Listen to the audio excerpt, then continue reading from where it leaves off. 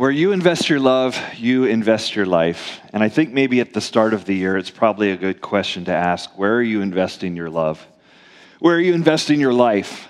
And how would you know? Like, what are the concrete things you could point to that show where you investing your love and your life? Well, I think there's a couple obvious things. Where are you investing your time? Right? What do you pour your time into? You have 168 hours a week, no more, no less. And what are you doing with that time? What are the blocks of things that you're investing with your time? Where is it? School? Is it relationships? Is it family? Is it friends? Is it work? I'm sure you're putting in time there. Is it sleep? Is it exercise? Is it food? Like, where are you investing your time? Because you only have so much. What are you doing with that? Because it might reveal where your heart is, where your life is. Where are you investing your money? You only have so much money. Some of you make a lot of money. Some of you don't make a lot of money. But you only have so much, and you have to pour it somewhere. You have to invest in it somewhere. You have to take it and do something with it. What are you doing with your money? Because that reveals a little bit about what you care about and where your heart is, right? So where are you investing your time? Where are you investing your money? Where are you investing your energy? You only have so much energy. What has got you buzzing right now? What are you so excited about? Can't wait for in this year? What do you think about? What are your daydreams about? What are your night dreams about? Those can get weird, but generally, where is your energy being spent? Because you only have so much time, so much money, so much energy. And those things, if we were to look at them, they would probably tell you a little bit about where you are investing your life and where you're investing your love. Now, I'm a preacher in a Christian church.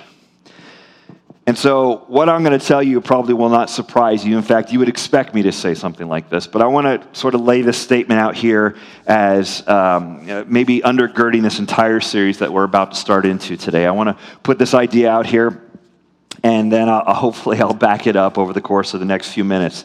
But I truly believe the best investment you can make with your life is to invest in a relationship with God through His Son, Jesus Christ.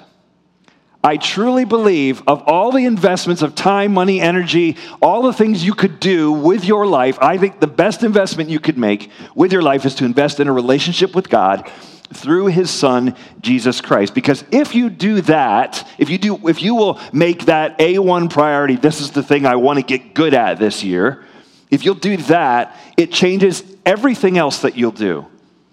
It changes how you date, who you marry, how you talk to your children. It changes how you think about parenting. It changes what you think about your education or school or where you want to go or work or all sorts of relationships. It changes all of that stuff. And I know that's maybe a bold statement, but I think that's been proven all throughout history that more than any other change that you could make in your life, getting into a relationship with God through Jesus Christ is the X factor that changes everything else. Throughout history, people have become martyrs. People have given their lives. They have poured everything that they have out for God and changed the course of history. It's going to matter more than if you're single, if you married someone this year, if you're going to get married this year. That's a big change, no question. But this change, if you decide to follow God, would actually change things more. If you have children this year, man, that's a big change. That'll rock your world. But it wouldn't change your life as much as if you actually get into a relationship with your Creator, with your Heavenly Father, through His Son, Jesus Christ. That one decision to follow after Him affects everything. And I know of almost no decision you could make that would affect everything. And so I want to talk about investing over these next 5 weeks of how we can invest our lives and the kind of return that we can expect, the ROI, the return on investment that we can expect when we invest our lives into a couple key relationships and a couple key areas that we'll talk about over the next couple weeks. But today I just want to talk about generally investing your life into a relationship with God. Now, you need to think about that really carefully before you do it, because any investment that you're going to make, you should probably think it through. If you're going to pour time, money, energy, the question you ask yourself before you invest in the stock market or in a relationship with a friend or getting married to someone or whatever, the question you ask is, whether you say it out loud or not, the question you're asking is it worth it? Is it really worth it? Is it really going to make that big of a difference if I pour into this? What will be my return on that investment? Is God really worth that amount of my time, money, and energy? You know, if you're going to invest in the stock market, you're going to mutual fund or something like that, they publish something called a prospectus. And a prospectus is the stock and how it has performed historically, how the company is doing, what its prospects are, the trends. You can look at the sort of the graphs to see how has this thing been doing over time. And you look at this prospectus. It's the whole company kind of on paper. And so what I want to do today is kind of give you a prospectus about God, because I want you to invest your life into a relationship with him. And so I want you to know what you're getting into when you get into a relationship with God. Now, for some of you, this will be brand new to you. Okay, relationship with God, like I've been aware that maybe God exists, or I'm not sure. All right, what do we get into? And for others of you, you're on that road. You're saying, hey, I am investing in God. And I want this to be a good reminder to you of where we are and really where we're going with this thing. And to do that, I want to point you to a guy in the New Testament named Paul. Paul was a guy who had his life radically changed by God, and he ended up investing all of his time, money, and energy for the rest of his life into doing God's work here on earth. And he ended up starting a bunch of churches all around the Mediterranean in like the years 40, 50 AD, somewhere around there, up through about 60, and he died in the early 60s in Rome. And Paul invested in his relationship with God and invested in starting churches. Now, when I say starting churches, I don't mean opening up church buildings. That kind of idea comes later in the history of Christianity. What Paul did was got together and invested in people and poured his life out into people and gathered them into groups, and they formed this gathering called the church. Not a building, but a group of people all moving together in the same direction on the same mission. And so Paul invested in them, and one of the groups he invested in was is a city called Ephesus in western Turkey. And Ephesus was a really important town in the Roman Empire, and it was pretty powerful. And then some things shifted for it, and eventually the city's no longer there. In fact, it still is there. If you go to Western Turkey, it's I think the largest archaeological site in the world.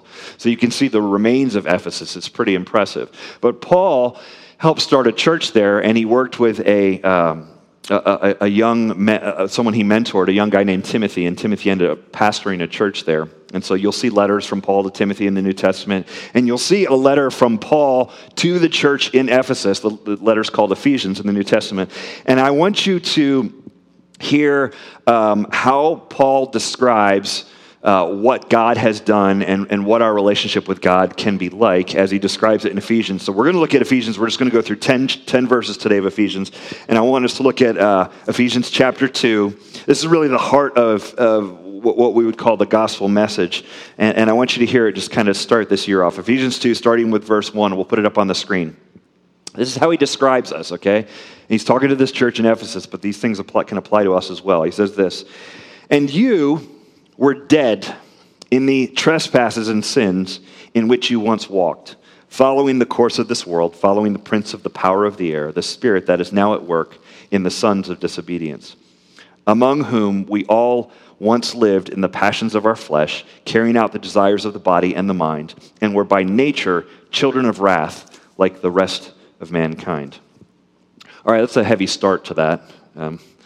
Here's what he's telling us. You and I, and talking to these new believers, these new Christians that were at Ephesus, he's saying, here's how it was for you guys. You were dead before Jesus came along.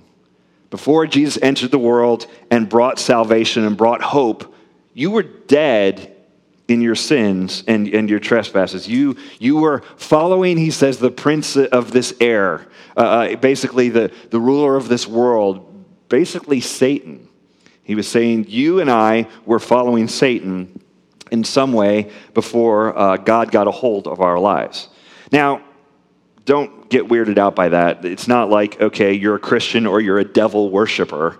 You know, you're not like playing records backwards in your house and having seances and drawing pentagrams on things.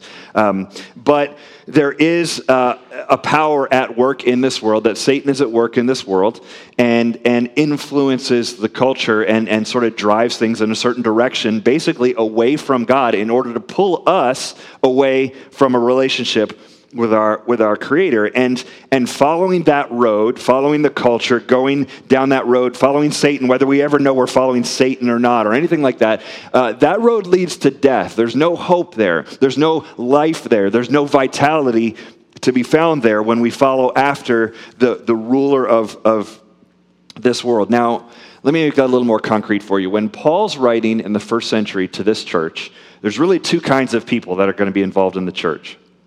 There are Jews, people who would come from a Jewish background, ethnically, religiously Jewish. Now, for Jews, think of Jews in the first century, at least in that part of the world, as kind of like, these are like the good boys and girls, like the rule followers, because they have a lot of rules. There are 612-ish laws in the Old Testament, and so they're trying to live by all of those laws. And then in the first century and in the centuries around that, they're making up laws about the laws. So you have one law, and then you have like 30 more laws about that law. And it's all about keeping the rules correctly. Do the right thing. Do this, don't do that. Eat this, don't eat that. Spend your time here, don't go there. You know, like rules about sanitation, rules about relationships, rules about family, all of this stuff. There's all these laws the Jews are trying to follow as best they can and trying to be good boys and girls. And honestly, at the end of the day, all of that rule keeping, checking boxes, all that law following is exhausting. It's just so hard to do, to just get it right when there are so many rules that you're trying to follow. And the Jews really, historically, and certainly in the first century, were just exhausted from this. Because you just know I can't be a good boy or girl. And you know this in your own life. You don't have, maybe you haven't lived under Jewish law, but there are rules your parents put on you, your teachers put on you. There's things you grew up, do this, get these grades, be this kind of person, be a good boy or girl. And you know what that's like. And you've tried to jump over the bar that they set, and you've tried to jump through all the hoops that they ask you to jump through. But it's exhausting. Trying to be perfect all the time will wear you out. And the laws in the Bible, in the Old Testament, are not there so you can be just perfect. The laws are there to remind you of what morality is, what ethics are, to show you what it means to be in a relationship with God, and to remind you that you can't be perfect, that you're going to blow it. And so when Paul says you were dead in your trespasses and sins, he's talking to people, some of which were kind of religious. And they were trying to do right. And he's like, there's death in this. You won't ever get it. You can never nail it on your own. You're never going to be good enough, no matter how good you are. And maybe some of us, that's our story. You've tried to be the good boy and girl. You've tried to follow all the rules and check all the boxes, and it hasn't worked out. And I think you know, like, man, this isn't possible to keep up this pace. So some of who Paul's writing to are people like that. And then the rest of the people that Paul would be writing to in this letter are Gentiles. Gentiles are the non-Jews, the Roman citizens. Think about whatever you know about Rome from whatever show was on Netflix about it, okay? Or whatever, or something you learned in history class. Rome, the power, the glory, the domination, the lust, the violence, the all that is Rome. This is the Roman Empire that he's writing to. People living in the Roman Empire, they're living under that rule of the eagle and the warriors and that kind of thing. And they live in that, and so your average Gentile sort of pagan, right, Roman citizen is going to be worshiping 20 gods or whatever from the different gods that they all have, and will just be kind of living that culture and doing that thing. And so Paul says, look, you also were dead in your trespasses and sins. This was not going to lead you to life. This wasn't going anywhere good for you as you continue to follow that sort of unethical hot mess that is the Roman culture. And so even if you're trying to be a good Jewish boy and girl, that's not going to get you there. That leads to death. Even if you're trying to be this normal sort of Gentile Roman citizen, that's not going to get you anywhere. That is going to lead to death. There's no vitality there. Now let me put this in modern terms, because we are living in a culture now that is neither Jewish nor Roman, right? If Paul wrote this letter and said, hey, you were dead in your sins, and like it was a hot mess, and he's writing to modern day America, what would he be describing? What is the spirit of this age? What is the culture that we really live in? Well, let me give you 5 things, and I think we could do these pretty quickly, and there's more. But if you're sort of to take the philosophical, moral, ethical, cultural temperature of America in 2018, here's a couple things you would say. One, America is really into consumerism, right? Just across the world, we're the ones that buy a lot of stuff and go through a lot of stuff. I'm not going to belabor this point. I did a whole sermon on it about a month ago. But America is the consumer culture, and that affects what you think about the value of things. Can I buy it? Can I, what's the value of it? What's the price tag I can put on things? So consumer culture is huge in what it's just the air we breathe right now. It's a big story that we tell ourselves. It's you need to acquire more. Number two, secularism. Our culture, if the rest of the world looks at America like it's a Christian country, and it's true there are a lot of Christians here, but I think there's been enough of a shift, and I'm not one of these guys that gets all like, oh my gosh, Americans are being persecuted for their faith, because people are in Syria and other places, that Egypt, and there's a lot of stuff going on that doesn't happen in America, so I don't want to like throw that flag or whatever, but I will say, I think there is a shift in the last, 20, 50, it's probably been going on much longer than that years, to a more secular worldview that says like, not so much about the God thing, let's just stay focused on either no God, we'll be agnostic on that point, or just some sort of generic spirituality that isn't connected to God at all, and morality or any of that stuff. So there's consumerism, secularism in America. Number three, nationalism. People get super excited about, the flag and apple pie and baseball and all of that kind of stuff, and that's just a narrative in our culture that nationalism is the thing, that it's America first and all that kind of stuff. Don't send me emails about it. I understand why people get excited about their country. I'm just saying that is a dominant narrative in our culture. Consumerism, secularism, nationalism. Number four, progressivism. This idea, and this is big, this is all over our culture, this idea of like what's hot now. And what we believe now is better than what we believed 5 years ago. And what we understand about everything now is smarter than what we understood a year, 5, 20 years ago. And technology is getting us to this sort of utopian place, and we're getting better and better all the time. And we're smarter than we used to be. And we're certainly smarter than our parents and our grandparents. Those people were dumb. It's always like moving forward. This is the mindset of our culture. It's a progressivism idea. And then finally, there's a cynicism that pervades our culture. And you've seen it, I've seen it, I've given into it at times like this, and it's not just the young, it's not just people who are 20 or whatever that are, everything's stupid. It's like all of us, it's infecting all of us. There's this idea that behind everything beautiful must be something ugly. There's, you question everything. Everything is fake news. Everything is like not to be trusted. And these are 5 messages that are kind of being shouted at us in the culture. And so when Paul says in Ephesians 2, the spirit of the air, this is putting your finger up and testing the wind. This is what the spirit of the air, what it is in our culture right now. And our culture pushes these things all day long, for hours a day. Through CNN and Fox News and NPR and Wall Street and Silicon Valley and the government, all of these things sort of working together to kind of sell those messages to us at all times. And the reality is, just like in Rome, these things lead to death. There's no future there. There's no utopia there. And Paul points us to an entirely different story about the nature of reality, about what we're here for. He points us to this in Ephesians chapter 2, continue on, verse 4, it says this, but God, let me stop there for a second. This is the greatest conjunction in the Bible. Because he's just said, everything is awful. Culturally, this is dead, it's bankrupt. This was your life. You followed after the world and you sinned, you messed up, you've blown it. It was dark, man. That's what he's saying. And then he says, oh, but wait for it. But God has stepped in. He's done something. What has he done? What is the entirely different narrative than our culture? What is it? Ephesians 2, verse 4, we'll take it from there. He says, but God, being rich in mercy, because of the great love with which he loved us, even when we were dead in our trespasses, made us alive together with Christ. By grace, you have been saved and raised us up with him and seated us with him in the heavenly places in Christ Jesus, so that in the coming ages he might show the immeasurable riches of his grace and kindness towards us in Jesus Christ.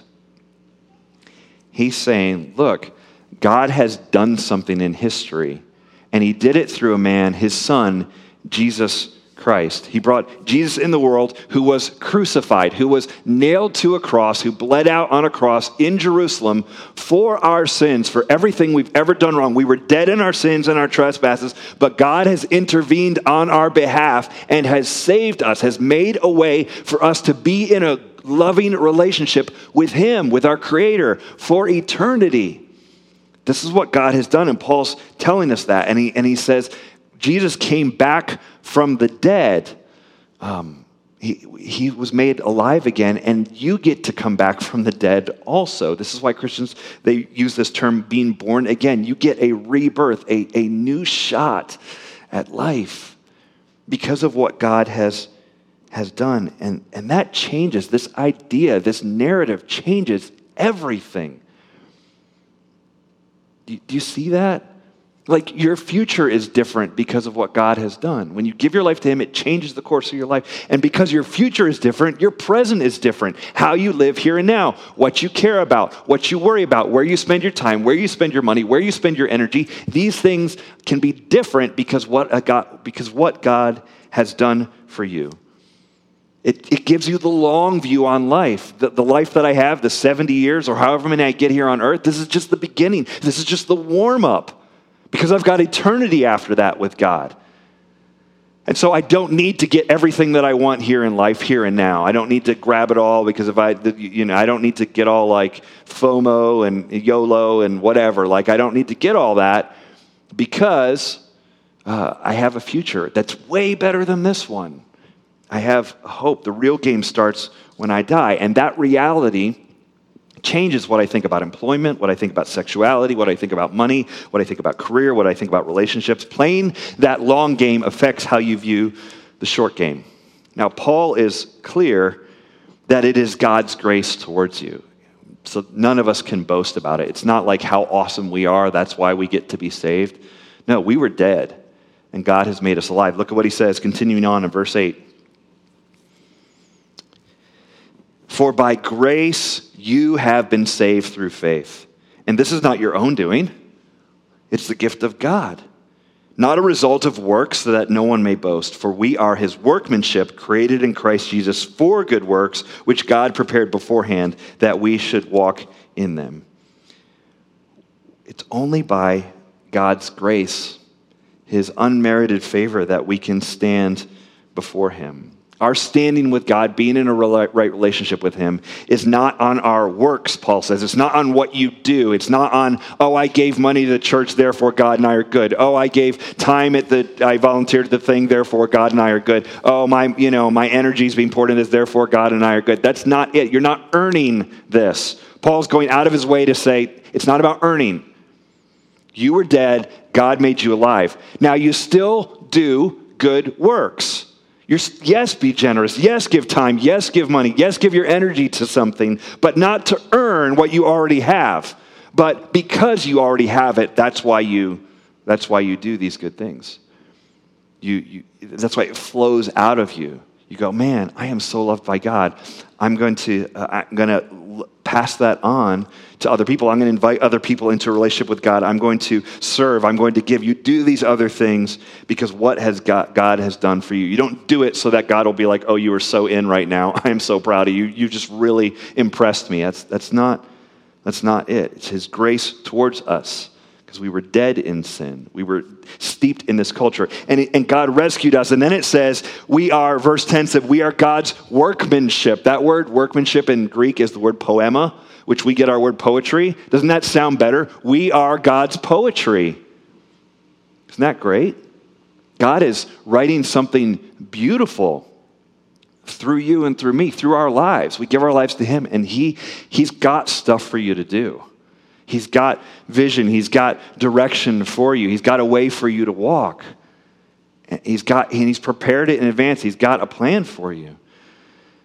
And he wants to make poetry out of your life.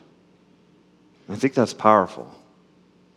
So in the next 4 weeks, we're going to talk about sort of unpack that in 4 different ways of ways that you can invest your life, ways that you can walk out those good works that God has called you to, ways that you can make your life poetry, in a sense. And we'll give you 4 different ideas, 4 ways to invest your life, but I wanted you to know up front what God has done for you, because I truly believe God is like a blue chip God. You know what a blue chip stock is in the stock market? Some people, talking to someone, they weren't familiar with that term. So I looked up a definition of blue chip stock when you invest in the stock market. Listen to this. It says, a blue chip stock is the stock of a large, well-established, and financially sound company that has operated for many years. A blue chip stock typically has a market capitalization in the billions, is generally the market leader or among the top 3 companies in that sector, and it is more often than not a household name. Companies like, IBM or things, General Electric. Blue chip stocks are companies that you would invest in that they've been around so long and they have such a good track record, you just go, okay, well, they're just solid. And I truly believe we have a blue chip God who has proven to us and has been around a long time and has proven to us that he's for us, that he loves us, and that we can reliably and with a lot of trust, we can invest in him and see a return in our lives. When you pour your life into a relationship with God through Jesus Christ, you are investing in a God who has already invested in you. You're investing in a God who has already made the first move towards you. The scripture says, for God so loved the world that he gave. Now you may feel distant from God today. You may feel like, man, I don't know, just trying church, new year, want to do some different things. I don't know about this God stuff. You may feel a distance in your soul right now from God, but I want you to know that even before you came here this morning, God has been making moves towards you. He has initiated a relationship. What if in 2018 you decided to reciprocate and say, oh no, I'm going to make moves towards him as well? Now, if you're new to Christianity, you're new to your faith, or new to church, I'm so glad you're here. I'm glad you decided to check it out. I'm glad you decided to see if there's anything real here. Does faith really matter? Does it matter in the people that are in this room? If I get in relationships, what will it be like? I'm glad you are investing in all of that. Just you being here may be a huge step. Some people coming to church, it's like I'm the last person that I thought would ever end up in a church at all.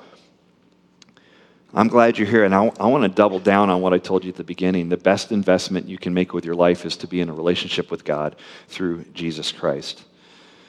But the challenge of that is if you get into a relationship with God, you're going to have to give up control of your life. And if we're all honest, that's the last thing we want to do is give up control. I don't like the idea that I'm not the one pulling all the strings and running the show of my life. I like the idea that I get to stay in control. Pastor and author Tim Keller says it this way: no one is neutral. People know instinctively that if Christianity is true, they will lose control and not be able to live any way they wish.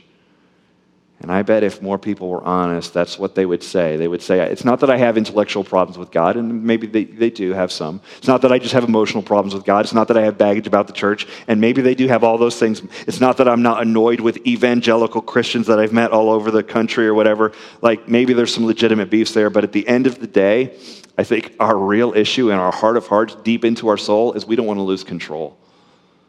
I want to rule me. And your first step towards God is to say, I'm not going to rule me. I'm going to let you have control over my life. If you are following Jesus, I want to challenge you with this, to examine your commitments to him. We'll talk about 4 different ways over these next 4 weeks, but where you invest your love, you invest your life. And where are you investing your love?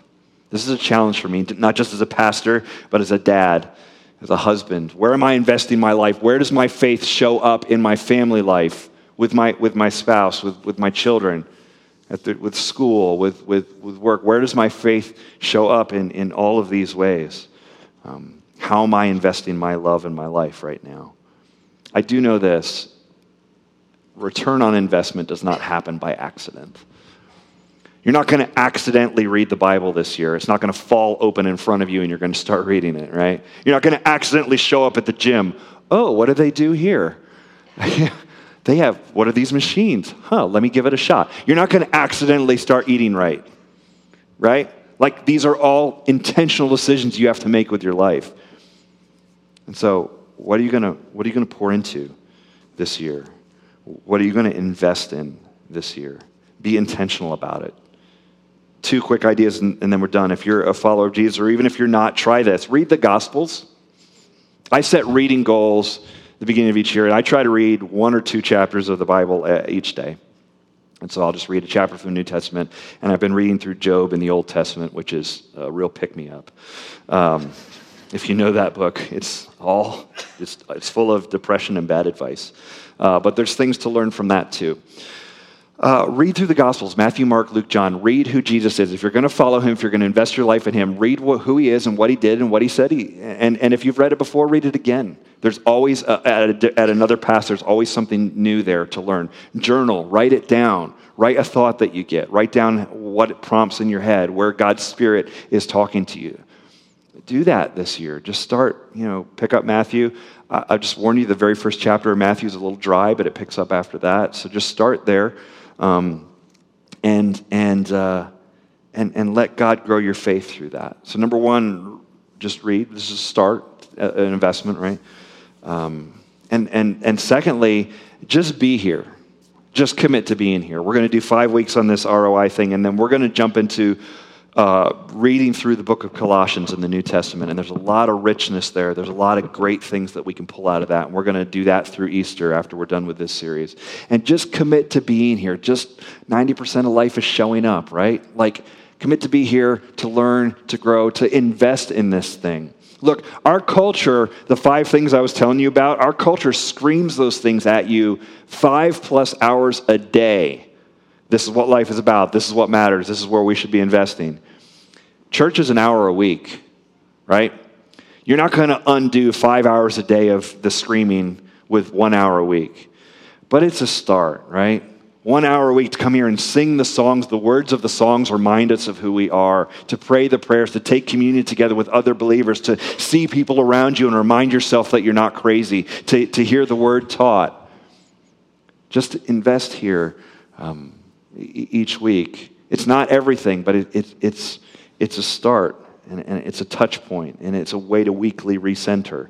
Make a commitment to show up, because where you invest your love, that's where you're going to invest your life. And I truly believe that if you'll invest in God this year, there will be an incredible return on that in your life. Let's pray. God, thank you for the opportunities to invest here, the ways that you've called us. And God, I just thank you right now for your grace and how you have made the first move towards us. God, I pray if there are people in the room that don't know that have never given their lives to you, I pray that today will be a turning point, that they will write down their connection card, they'll reach out to get a conversation or to get baptized or to start following after you, and that we can start talking about that with them. And God, for those in the room who are believers and who know Ephesians 2, 1 through 10, they're familiar with it, I pray that today is a reminder of who we are and what God has, what you, God, as a gracious, loving Father, what you have done for us. And I pray in 2018 we pursue you with all we have, with our whole lives, for our whole lives. Thank you, Lord. In Jesus' name we pray, amen.